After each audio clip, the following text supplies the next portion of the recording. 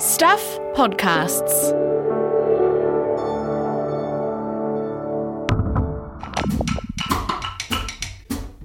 A warning, this podcast contains references to subjects and discussions that could be hard for some people to hear.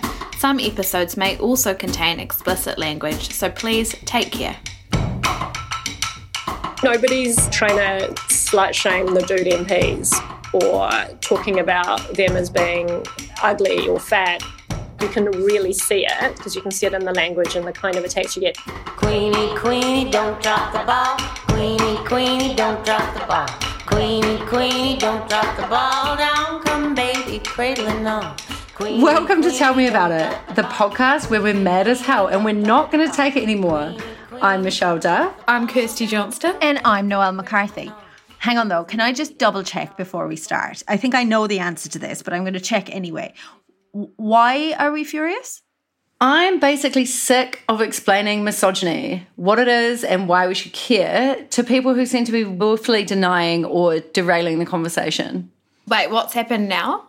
I mean, Michelle, I can imagine the kinds of emails you must be getting when you write stories like you've written recently about the sort of national and social and cultural implications of misogyny. But do please go on and explain. I think when you receive such a volume of emails, you just really start to notice a theme. And what I see over and over again is just so many ways of trying to minimize it.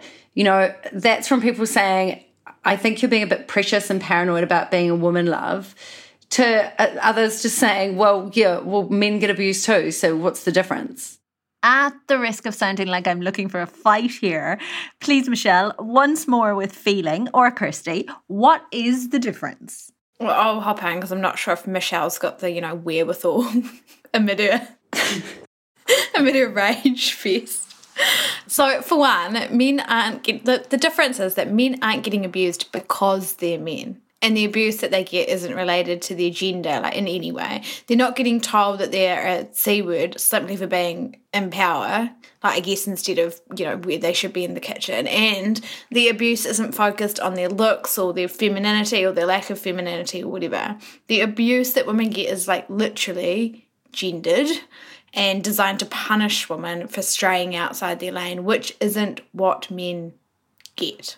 Hurrah. I feel like you really summed that up in a nutshell. Thanks. Well done. I did get one email that made me laugh, which said that Jacinda Ardern is arrogant and that's rubbing off on the rest of us women. Shit, Oh, Michelle. definitely. We're getting ideas above our station. It's catching. This reminds me, do you remember when we talked to the editor of the Don Post, Anna Fifield, and we were talking to Anna about misogyny and about printing the C word on the front of the paper because it's the abuse that women in local government get. And she described, didn't she, that sort of public river of misogyny that is centred around the Prime Minister and how it comes out of this fundamental hatred of being told what to do by women. Absolutely. Like the same words could come out of Christopher Luxon's mouth and it wouldn't have the same impact. People don't feel patronised by man. Patronised? Patronised. You can say either. You can do what you want. This is your podcast. Okay. Anyway, the other point, I think, is that women can do it too because internalized misogyny is real. Because people use that as an argument, it's just as to why something isn't misogynistic. Like, I've got 3 daughters and a wife, and we don't say her name in our house. Therefore, it's not misogyny. Wow, are you quoting from emails you actually get? It sounded that like was actually an email I got today. Wow. Yeah, her name, like Voldemort. Her, she shall not be named. I mean, I just don't understand why people are so obsessed with defining misogyny. Why is that? Why does that matter? It's to derail the argument. It's like if they distract you by asking, but what even is misogyny or whatever, they're taking the heat off the actual problem, i.e. misogyny, and tying you up in knots instead by trying to make you explain it so they can just, pick holes in your argument. And then, similarly, when they're saying, but women do it too, that's a distraction. It's whataboutism. Like, what about this thing? What about that thing? Don't look over there.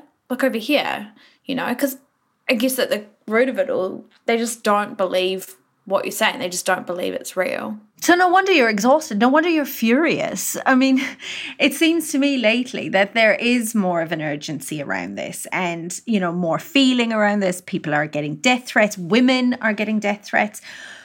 But it has to be said, this is not a new thing. And I think our guest who we've got on today is going to tell us that. You know, they're going to say that it has been bad all along because you're copping misogyny daily when you're a high-profile woman of colour in public office in New Zealand. Oh, yeah. I mean, see, Ray just said we probably need to say what we are talking about today. Yes, thank you, Kirsty. If you hadn't guessed it already, we're talking about misogyny. And our guest... Sorry, listeners. I think they got that. Yeah. Our guest is Gulriz Garaman, and she's an Iranian refugee and a Green Party MP and a lawyer, and she's been experiencing misogynistic abuse since the beginning of her political career in around 2017. And that was actually when I first spoke to her, when she was first elected to Parliament. And even then, what struck me most about her was like the sheer level of hatred that people held for her. Why was that, do you reckon, Kirsty? Like, was it because of that visibility and because she was going to the beehive where she might potentially have some power? Yeah, it felt to me like she was subject to this level of scrutiny that most other new MPs didn't get. Maybe aside from Chloe Swarbrick, remember, people were kind of obsessed with her because she was young. Hated her too, yeah. But with Gulriz... Well, not just hated, as you say, obsessed with her. Yeah, and with Gulriz, people would like obsessively, and when I say people, I mean like men, would obsessively kind of fact check her background. After the story I wrote was published, I had emails denying that her family's refugee story was real, for example. People being like, oh, but... Why would you pretend to be a refugee? God knows. And then also, like, there was this whole incident wondering why she never mentioned certain aspects of her career, even though, like, it was on her LinkedIn page, like, almost like Gulriz kind of truthers. And this is kind of before now we've got widespread conspiracy theories, you know, obviously, but that was sort of before all that, right? So I guess the question kind of is, has it got worse since then? And also, is it worse because she's a woman of colour and a former refugee? I mean, it's clear there's more that's going on here than just sexism. And we know that misogynoir, which is both sexism and racism, is an internationally recognised issue, particularly in the United States with black women who are subject to untold harassment based on both of those, like what we've seen with wahine Māori here. And Gulriz Garaman is here with us today, and welcome to you, Gulriz. And, you know, because as we've been saying, we've been talking about the rise of misogyny, about women in public life who are getting this intensely for a number of intersecting reasons. You are, unfortunately, the obvious person to talk to about that. Oh, thank you for having me. Yeah, I do tick a lot of boxes as a target of misogyny. What's it like for you right now, you know, in the wake of the occupation of Parliament and all of that stuff? Can you sort of describe where your daily experience of harassment would be at the moment? It's still very much online. So it's, I mean, I don't think that it was ever a surprise to any of us as we become more visible in public life that misogyny exists and racism exists and, you know, people being dicks exists. But the volume, I think the sheer volume of what I got when I first, because it was so immediate when I first ran as a candidate, I think that was just quietly overwhelming. Like I kind of was plodding along and it was like, oh no, this is like, it's huge and it's violent and it's persistent. So once, you know, we're now, 4.5 years on from that for me, and then you see it on Parliament lawns and you see people turning up with nooses and you see the signs targeting the Prime Minister in particular in a very misogynistic way. And, you know, I just don't know how journalists went in there and did their job. I just have nothing but respect for them because, it was enormously threatening. But I think I'm a little bit more numb to it, having lived through the onslaught that started online. It definitely linked up with real life because then the death threats and things started to have to be investigated, and then March 15th happened and we started to take it more seriously. Mine, as with most women of colour, is very much tinged with racism. But yeah, so the thing just, it felt like it was just coming to life on Parliament lawns. I still only ever take, like I alternate the doors that I go out, and that's just normal for me. That was my security advice from a really long time ago, and it was even like, if you take taxis, don't take them from the same place every time, and that applies to home as well. But Parliament's a little bit different because people know exactly where we are, exactly the times that we might be leaving, all of that kind of stuff. I was actually just thinking, Golriz, about 2017 when I wrote that story about you when you were first elected, and it was so bizarre. Like, all of these trolls just kind of came crawling out of the woodwork saying that you were, lying about a bunch of different things, like your refugee status, your work history. That's right. Oh my God, I had like a birther myth thing happening. Oh my God, Kirsty, I'm so sorry. It's like the convergence of our different trolls, the overlap, the Venn diagram of like people who hate female journalists who write about women's issues and violence against women meets women of colour trying to be in politics, and like, yeah, the Venn diagram's it's pretty much a circle, of our trolls. I think so. I think they were quite happy. They were like, oh, here it is. This is the easy one.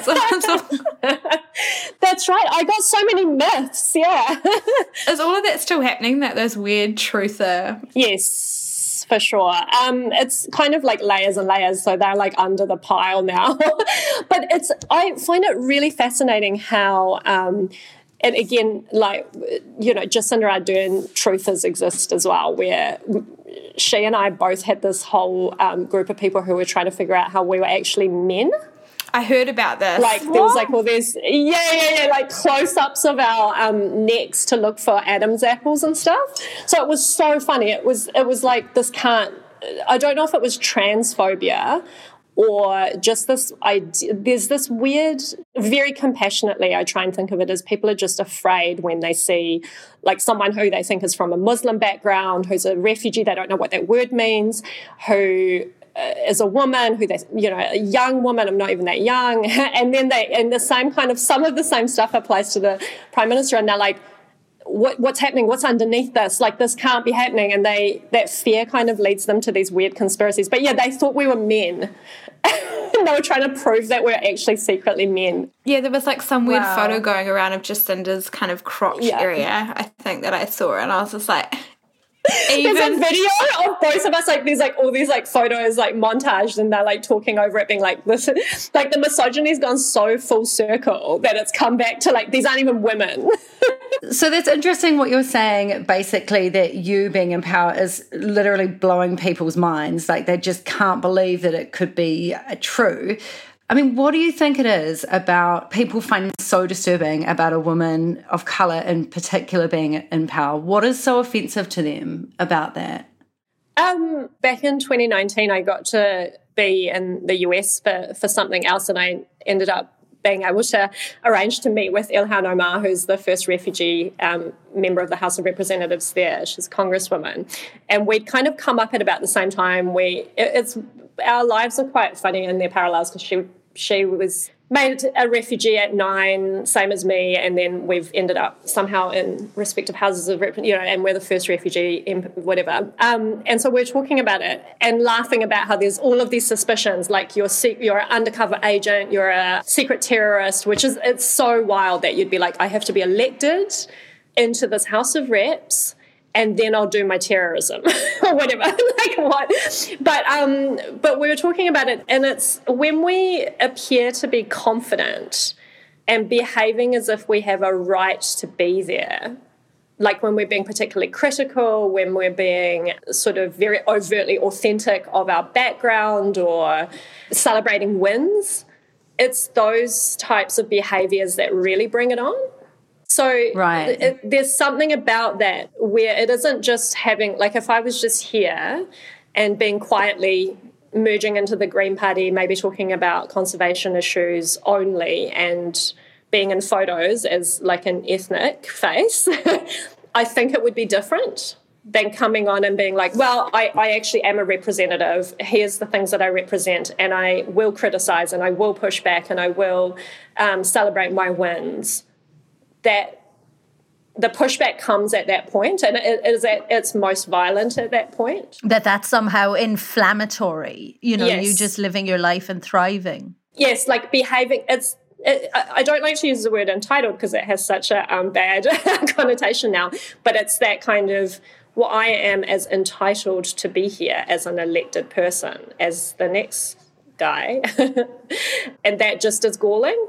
So you're allowed to be here as like a grateful little woman of colour, but not the actual thing that you've been elected to be.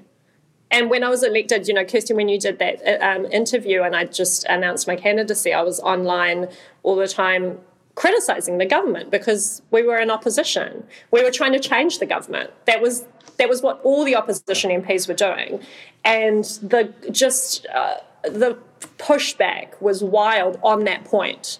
Like, what right do you have in particular? And like that's when the stuff came with like, it's time to load our shotguns, guys. You know, like there was comments like that all through my replies where people were talking to each other about like, we need to act now. Like that's how inflammatory it seemed to them for me to be criticising John Key, but like me in particular. You had security for a while, didn't you? What was? I did. What happened, Goldries? Like that you had to have that. It was after March 15th, and we started to, well, I mean, I don't think most people realise, but the threats against the communities that were targeted, so migrants of colour and refugees and the Muslim community in particular, and I'm always thought of as being Muslim. So the threats and the abuse actually went up in the weeks after March 15th, where there was a perception that these people were being too accepted or supported or whatever. And we also kind of at the same time started taking them a bit more seriously. I'd been kind of brushing them off. And I think it's kind of important to notice that women do get told to brush things off online, especially. You know, there's that whole thing of like, well, just don't look at your comments. And the mental health impact of that is something that I really want us to notice, that what we're telling women is to just be less present online. And in any case, so we did start to report them, and so police kind of started to look at them more carefully. But then there was this kind of incident a couple of weeks after where David Seymour had gone on some radio program and said in relation to the hate speech reforms that we were talking about, like the Minister for Justice was talking about it, so it's Andrew Little, and I was talking about it in terms of, well, yeah, like there's no way in New Zealand for women actually to report gender-based hate speech. There's no way for the rainbow community, there's no way for religious minorities, because we only cover race. So we were talking about hate speech reform in the wake of the Christchurch attack. It was all very relevant to what had happened. And he, instead of talking about the issue in particular, he sort of singled me out and said, Goris Garriman is a threat to freedom in this country. And then it just went. And that kind of combination of words were exactly what. It was a real menace to freedom, he called you, yes, that's what it is. Yes, there you go, menace. But but that idea that I'm here to take away freedom, and you know, we know now that the idea of, and it's with Jacinda now as well, where it's like she's taking away our freedoms. You know, it's the conspiracy theories that were already bubbling up back then, and I guess I didn't have as much of an understanding of it, but the idea that these changes that are happening in society, you know, the rights that Indigenous people are getting or women's rise in public life or whatever are all somehow connected with, you know, our freedoms being taken away, whoever our, that our is referring to, I'm not sure, but the idea that it's going to mean something like some kind of dictatorship or whatever was really prevalent. And so I got this enormous wave of threats, and then it was assessed by the police team and parliamentary security that I should have, you know, while they figured out who a few of the particular threatening characters were online, and so they did, and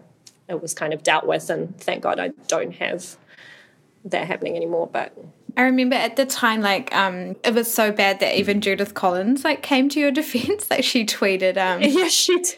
And she was like, I don't agree with almost anything Goris says, but she is a person. Oh, thank you, Judith. That's really nice. Oh, she actually texted me as well She was like, she texted me something like, and that's actually, it is quite interesting how women do kind of, like there's something that surpasses. She texted me saying, don't you respond to this stuff, it'll just get worse. We will do it on your behalf. That's good, bit of solidarity. And she did, yeah. But I mean, I don't agree with almost anything else she did. Do you think, Gores, that this is something that like all women politicians across the House should be kind of banding together on? Like, is there that sense of solidarity and can you all push back together somehow against this? Well, I wish that it was more a question of can all of Parliament, because we actually need the dudes as well to kind of step in and acknowledge that this is happening and it's not happening to them.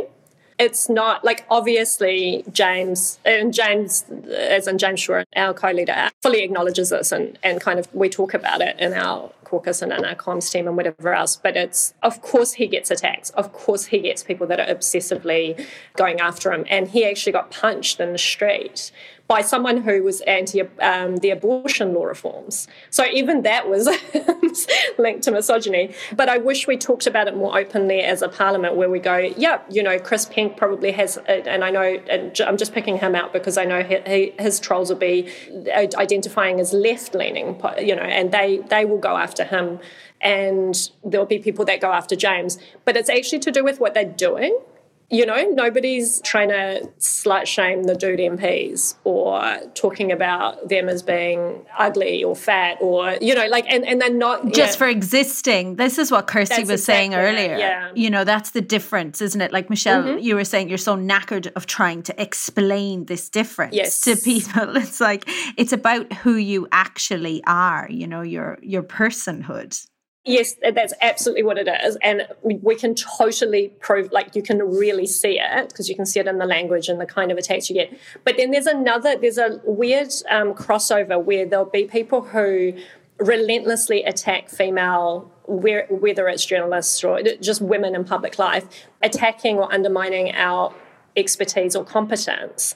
And it's harder to prove that they're doing it because you're a woman, but it's very clear if you're living that life where you're like, actually the male MPs don't have to answer why the funniest one was once there was like a video, I'm the Foreign Affairs and Defence spokesperson, and so I'd done something about the Middle East deployments last term about the need for them to be pulled because of the context in the Middle East and whatever.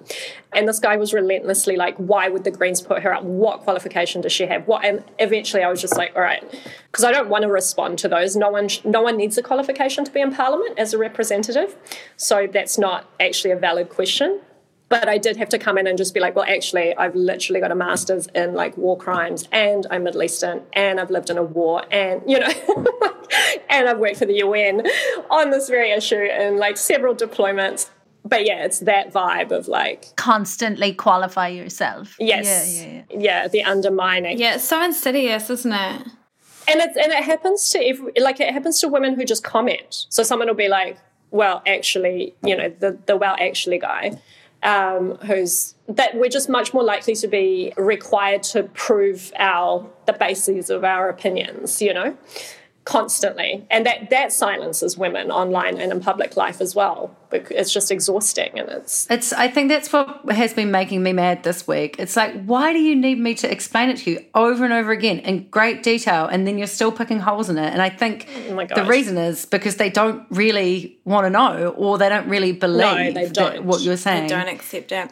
This entire field, right, this whole rise of misogyny is something that women of colour have been talking about for a really long time, and you've been experiencing for a long time, Goers. And I feel like, do you just feel like no one's been listening and that you've kind of been screaming into the wind? So I was thinking about this before coming on. Is it a rise in misogyny, or is it that like everyone is now platformed in a really different way?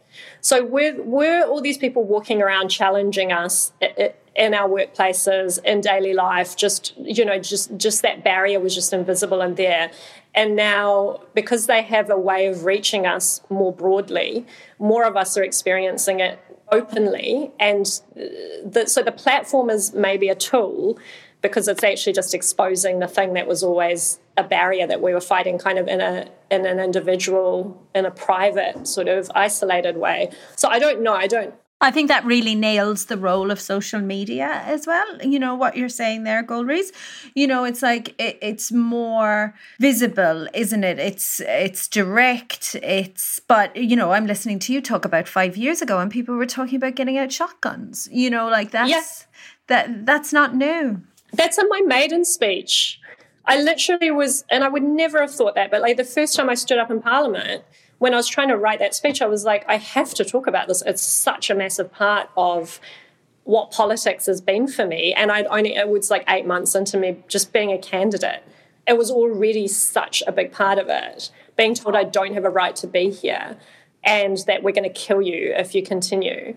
So it's like the second subject in my maiden speech. It's like, here's all my thanks. And also, by the way, Mr. Speaker, people are trying to kill me because as a woman of colour from a refugee background, I shouldn't be here, apparently. So it was really, it was very instant. But I guess just to counter my own argument about it having always been here but been made visible through social media, I think that there is a rise in the sense that they get affirmation from one another. Yeah. And so, and that kind of the bubbles that are able to be formed on social media end up kind of fueling the kind of thing that we then see where it comes out into real life because they feel so bolstered by those bubbles where they've been talking about how correct their views are and how the need for action and sometimes violence is valid. Justified, yeah. So just talking about social media then, what is it that can be done in this area and what has been done? I mean, what we've found reporting these stories, Kirsty and I, is that, you know, the sort of current agencies appear to have a kind of patchwork approach about how to combat this. It's not really clear what the threshold for police action is or what is being done, you know, to sort of combat social media. So what do you think is the answer here? So there's kind of a multi-layered answer, I think. So in New Zealand, hate crimes aren't even in the Crimes Act. So even if you get attacked based on your gender or race or whatever, and the police actually want this to happen so they can actually charge someone in that particular way. So we can see the rise. We can take it into account. You know, whatever's happening in court definitely should have input into our responses at a lower level. So that's not there. There's no hate speech laws, and they're not necessarily a criminalisation thing. They're more about like take it down and what other sanction is there below that level of criminalisation. They're not there other than for race groups, and even where they find hate speech against a race group, it's the outcome is basically only mediation is available. So, you know, you can imagine that doesn't work for a group issue. It only works on an individual basis. So there's like big holes in our laws there. But then there's the idea that these platforms are making billions of dollars out of us and they're completely unregulated and we pretend like they're not real life. So even existing law can barely be applied to them. And this is like a conversation that I have with Facebook and with Google, who runs YouTube and whatever else all the time. We don't regulate them at all, and they constantly argue that they should remain self-regulating. But if someone was running like a community hall where you could, scream... Go in and be a Nazi, yeah. Yeah, like this is where we live. Future generations are really going to look back and be astounded. And then, of course, there's the algorithms, yeah. It's terrible, isn't it? Because there was such a momentum, I felt like, after March 15th with the Christchurch call to go and actually do something about it. Well, you know what's happened with that? It's that social media platforms have somehow successfully argued that we should, the nation states that are sort of looking into this, should reach consensus first. So can you imagine, whereas we don't do that with most other things, right? Like if we want to regulate. You just regulate, harm, you regulate. But there's also kind of in places like Canada and most of the European Union, they do regulate really, really effectively. So we've got this weird sort of other, and even in the US where they have sort of absolute free speech, they go, well, yeah, but except you can't actually harm people, you can't threaten people, defamation is unlawful, whatever else. So we're going to apply it. We're going to apply all of those things to things like online spaces. We don't do that. I think it's really interesting the way that you frame that, Gorez, in talking about how future generations will look back on this and just think, how do we let this get to this point? Hey, can I ask, you've just told us, a few really terrible examples that you have experienced yourself. Can I just ask, how do you take care of yourself and how do you make sure that, that you can keep on doing your job and that you don't take it personally? I think I kind of externalize a lot of it. Like the thing that really, really worries me is that we keep talking about how we're growing diversity in our parliament, for example, or diversity in media or whatever else. And then we settle for this level of abuse and this kind of very, very violent, threatening environment for women in those spaces, and in particular women of colour or women from the rainbow community or disabled women, and there's like layers and layers. And I mean, the way I cope, which is your actual question, is kind of to retreat into those safe spaces and like be around other women who, because we're being societally gaslit because we keep being told to just not look at the comments as if that will solve it, or that it's not really happening, or that you just need to be stronger. And then we kind of retreat into these spaces where we are now, and we affirm each other, and we kind of recommit to the truth. And sometimes we drink wine and, get angry. Yeah, get angry. Eat food, get angry, or not even talk about it for a hot minute, but be at least surrounded by people who know, who you don't have to prove anything to. If you do happen to go on a little rant. But yeah, no, the thing that worries me is who's out there, who's vulnerable, who's consuming the attacks that I'm getting, that I have now to a large extent shut off from. And I'm kind of trying to do the work of like some of these reforms and trying to put, I get to yell at the regional head of Facebook and select committee. That must be quite nice, is it? It is. I did insist on beginning that select committee by reading out Mark Zuckerberg's apology to the world from 2 years ago and being like, nothing has changed. Nothing has changed, motherfuckers. It's true though, isn't it? There is that gendered sense of entitlement about that, isn't there, from these behemoths, yes. These sort of, online platforms, as though they should somehow, as though Mark Zuckerberg and Jack Dorsey and the rest of them should somehow be above the law, But they're literally making money from this. It's not even, like, they're literally showing misogynists more misogyny to get them to keep being in their spaces. Oh, Golriz, thank you. Thank you for coming on. Does anyone want to ask any more questions? No, I just liked the bit where she said we're a safe space. Just want a drink. It's midday. That must be fine somewhere. 12:35. You're sweet, Michelle. Just a tipple, maybe a rosé. I don't know. Take the edge off. Hey, thanks so much, Golriz. It's always a pleasure. Such a pleasure. Yeah, love talking to you. Thanks for coming on. Golriz, we'll see you soon. Thanks for having me. This is therapy. Good.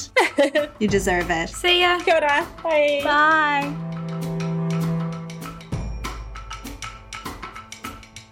And that was Golriz Ghahraman, who is a Green Party MP. Michelle, do you think you're more or less angry after hearing from her? Look, it's difficult to quantify, isn't it? I feel, I just think she made some really great points around the feeling like you have to justify and explain things, which is it's even to those social media platforms and that kind of thing. It's really quite ludicrous, and I hope she's right. We needed to hear that, didn't we? You needed to hear that today, I feel like, given where we started at the beginning of this episode. God, I just feel like the next person who says to me, don't read the comments or don't read your Twitter, I'm going to be like, it's real. Like, that's a real place. Because what's that going to do? Like, they're still going to be there. It's just I'm not reading them. The problem still exists, right? I'm infuriated by that and you. I hadn't thought about that for a while, but now I'm infuriated all over again. And the hilarious thing is I don't even get comments. Like, I'm not... I'm not doing. Well, you might now, Noelle, that you're involved in this podcast. You never know. That's right. I'm sticking my head above the parapet, aren't I? Thank you both. I hope we're not angrier than we were. I possibly am. I hope you have a wine, Michelle. And I hope we see each other again next week. I'm actually on a deadline. I won't be doing that. You won't be having a wine. No. Can we go just do some nostril breathing? Just some heavy nostril breathing. Everyone can do it together. See you next week. Tell Me About It is made for Stuff by Bird of Paradise Productions. It was produced by me, Noelle McCarthy, and written by me, Kirsty Johnston, and Michelle Duff. Our script supervisor is Eugene Bingham, and thanks to Janine Fenwick and Eugene for editorial oversight. Mixed by Mark Chesterman. And our theme tune is Queenie Queenie by Tammy Nielsen, our queen. You can like the podcast and leave a review on Apple, Spotify, or wherever you get your podcasts. Tell Me About It is made possible by funding from New Zealand On Air. Queenie, Queenie, don't drop the ball. Queenie, Queenie, don't drop the ball. Queenie, Queenie, don't drop the ball. Down come baby, cradling on.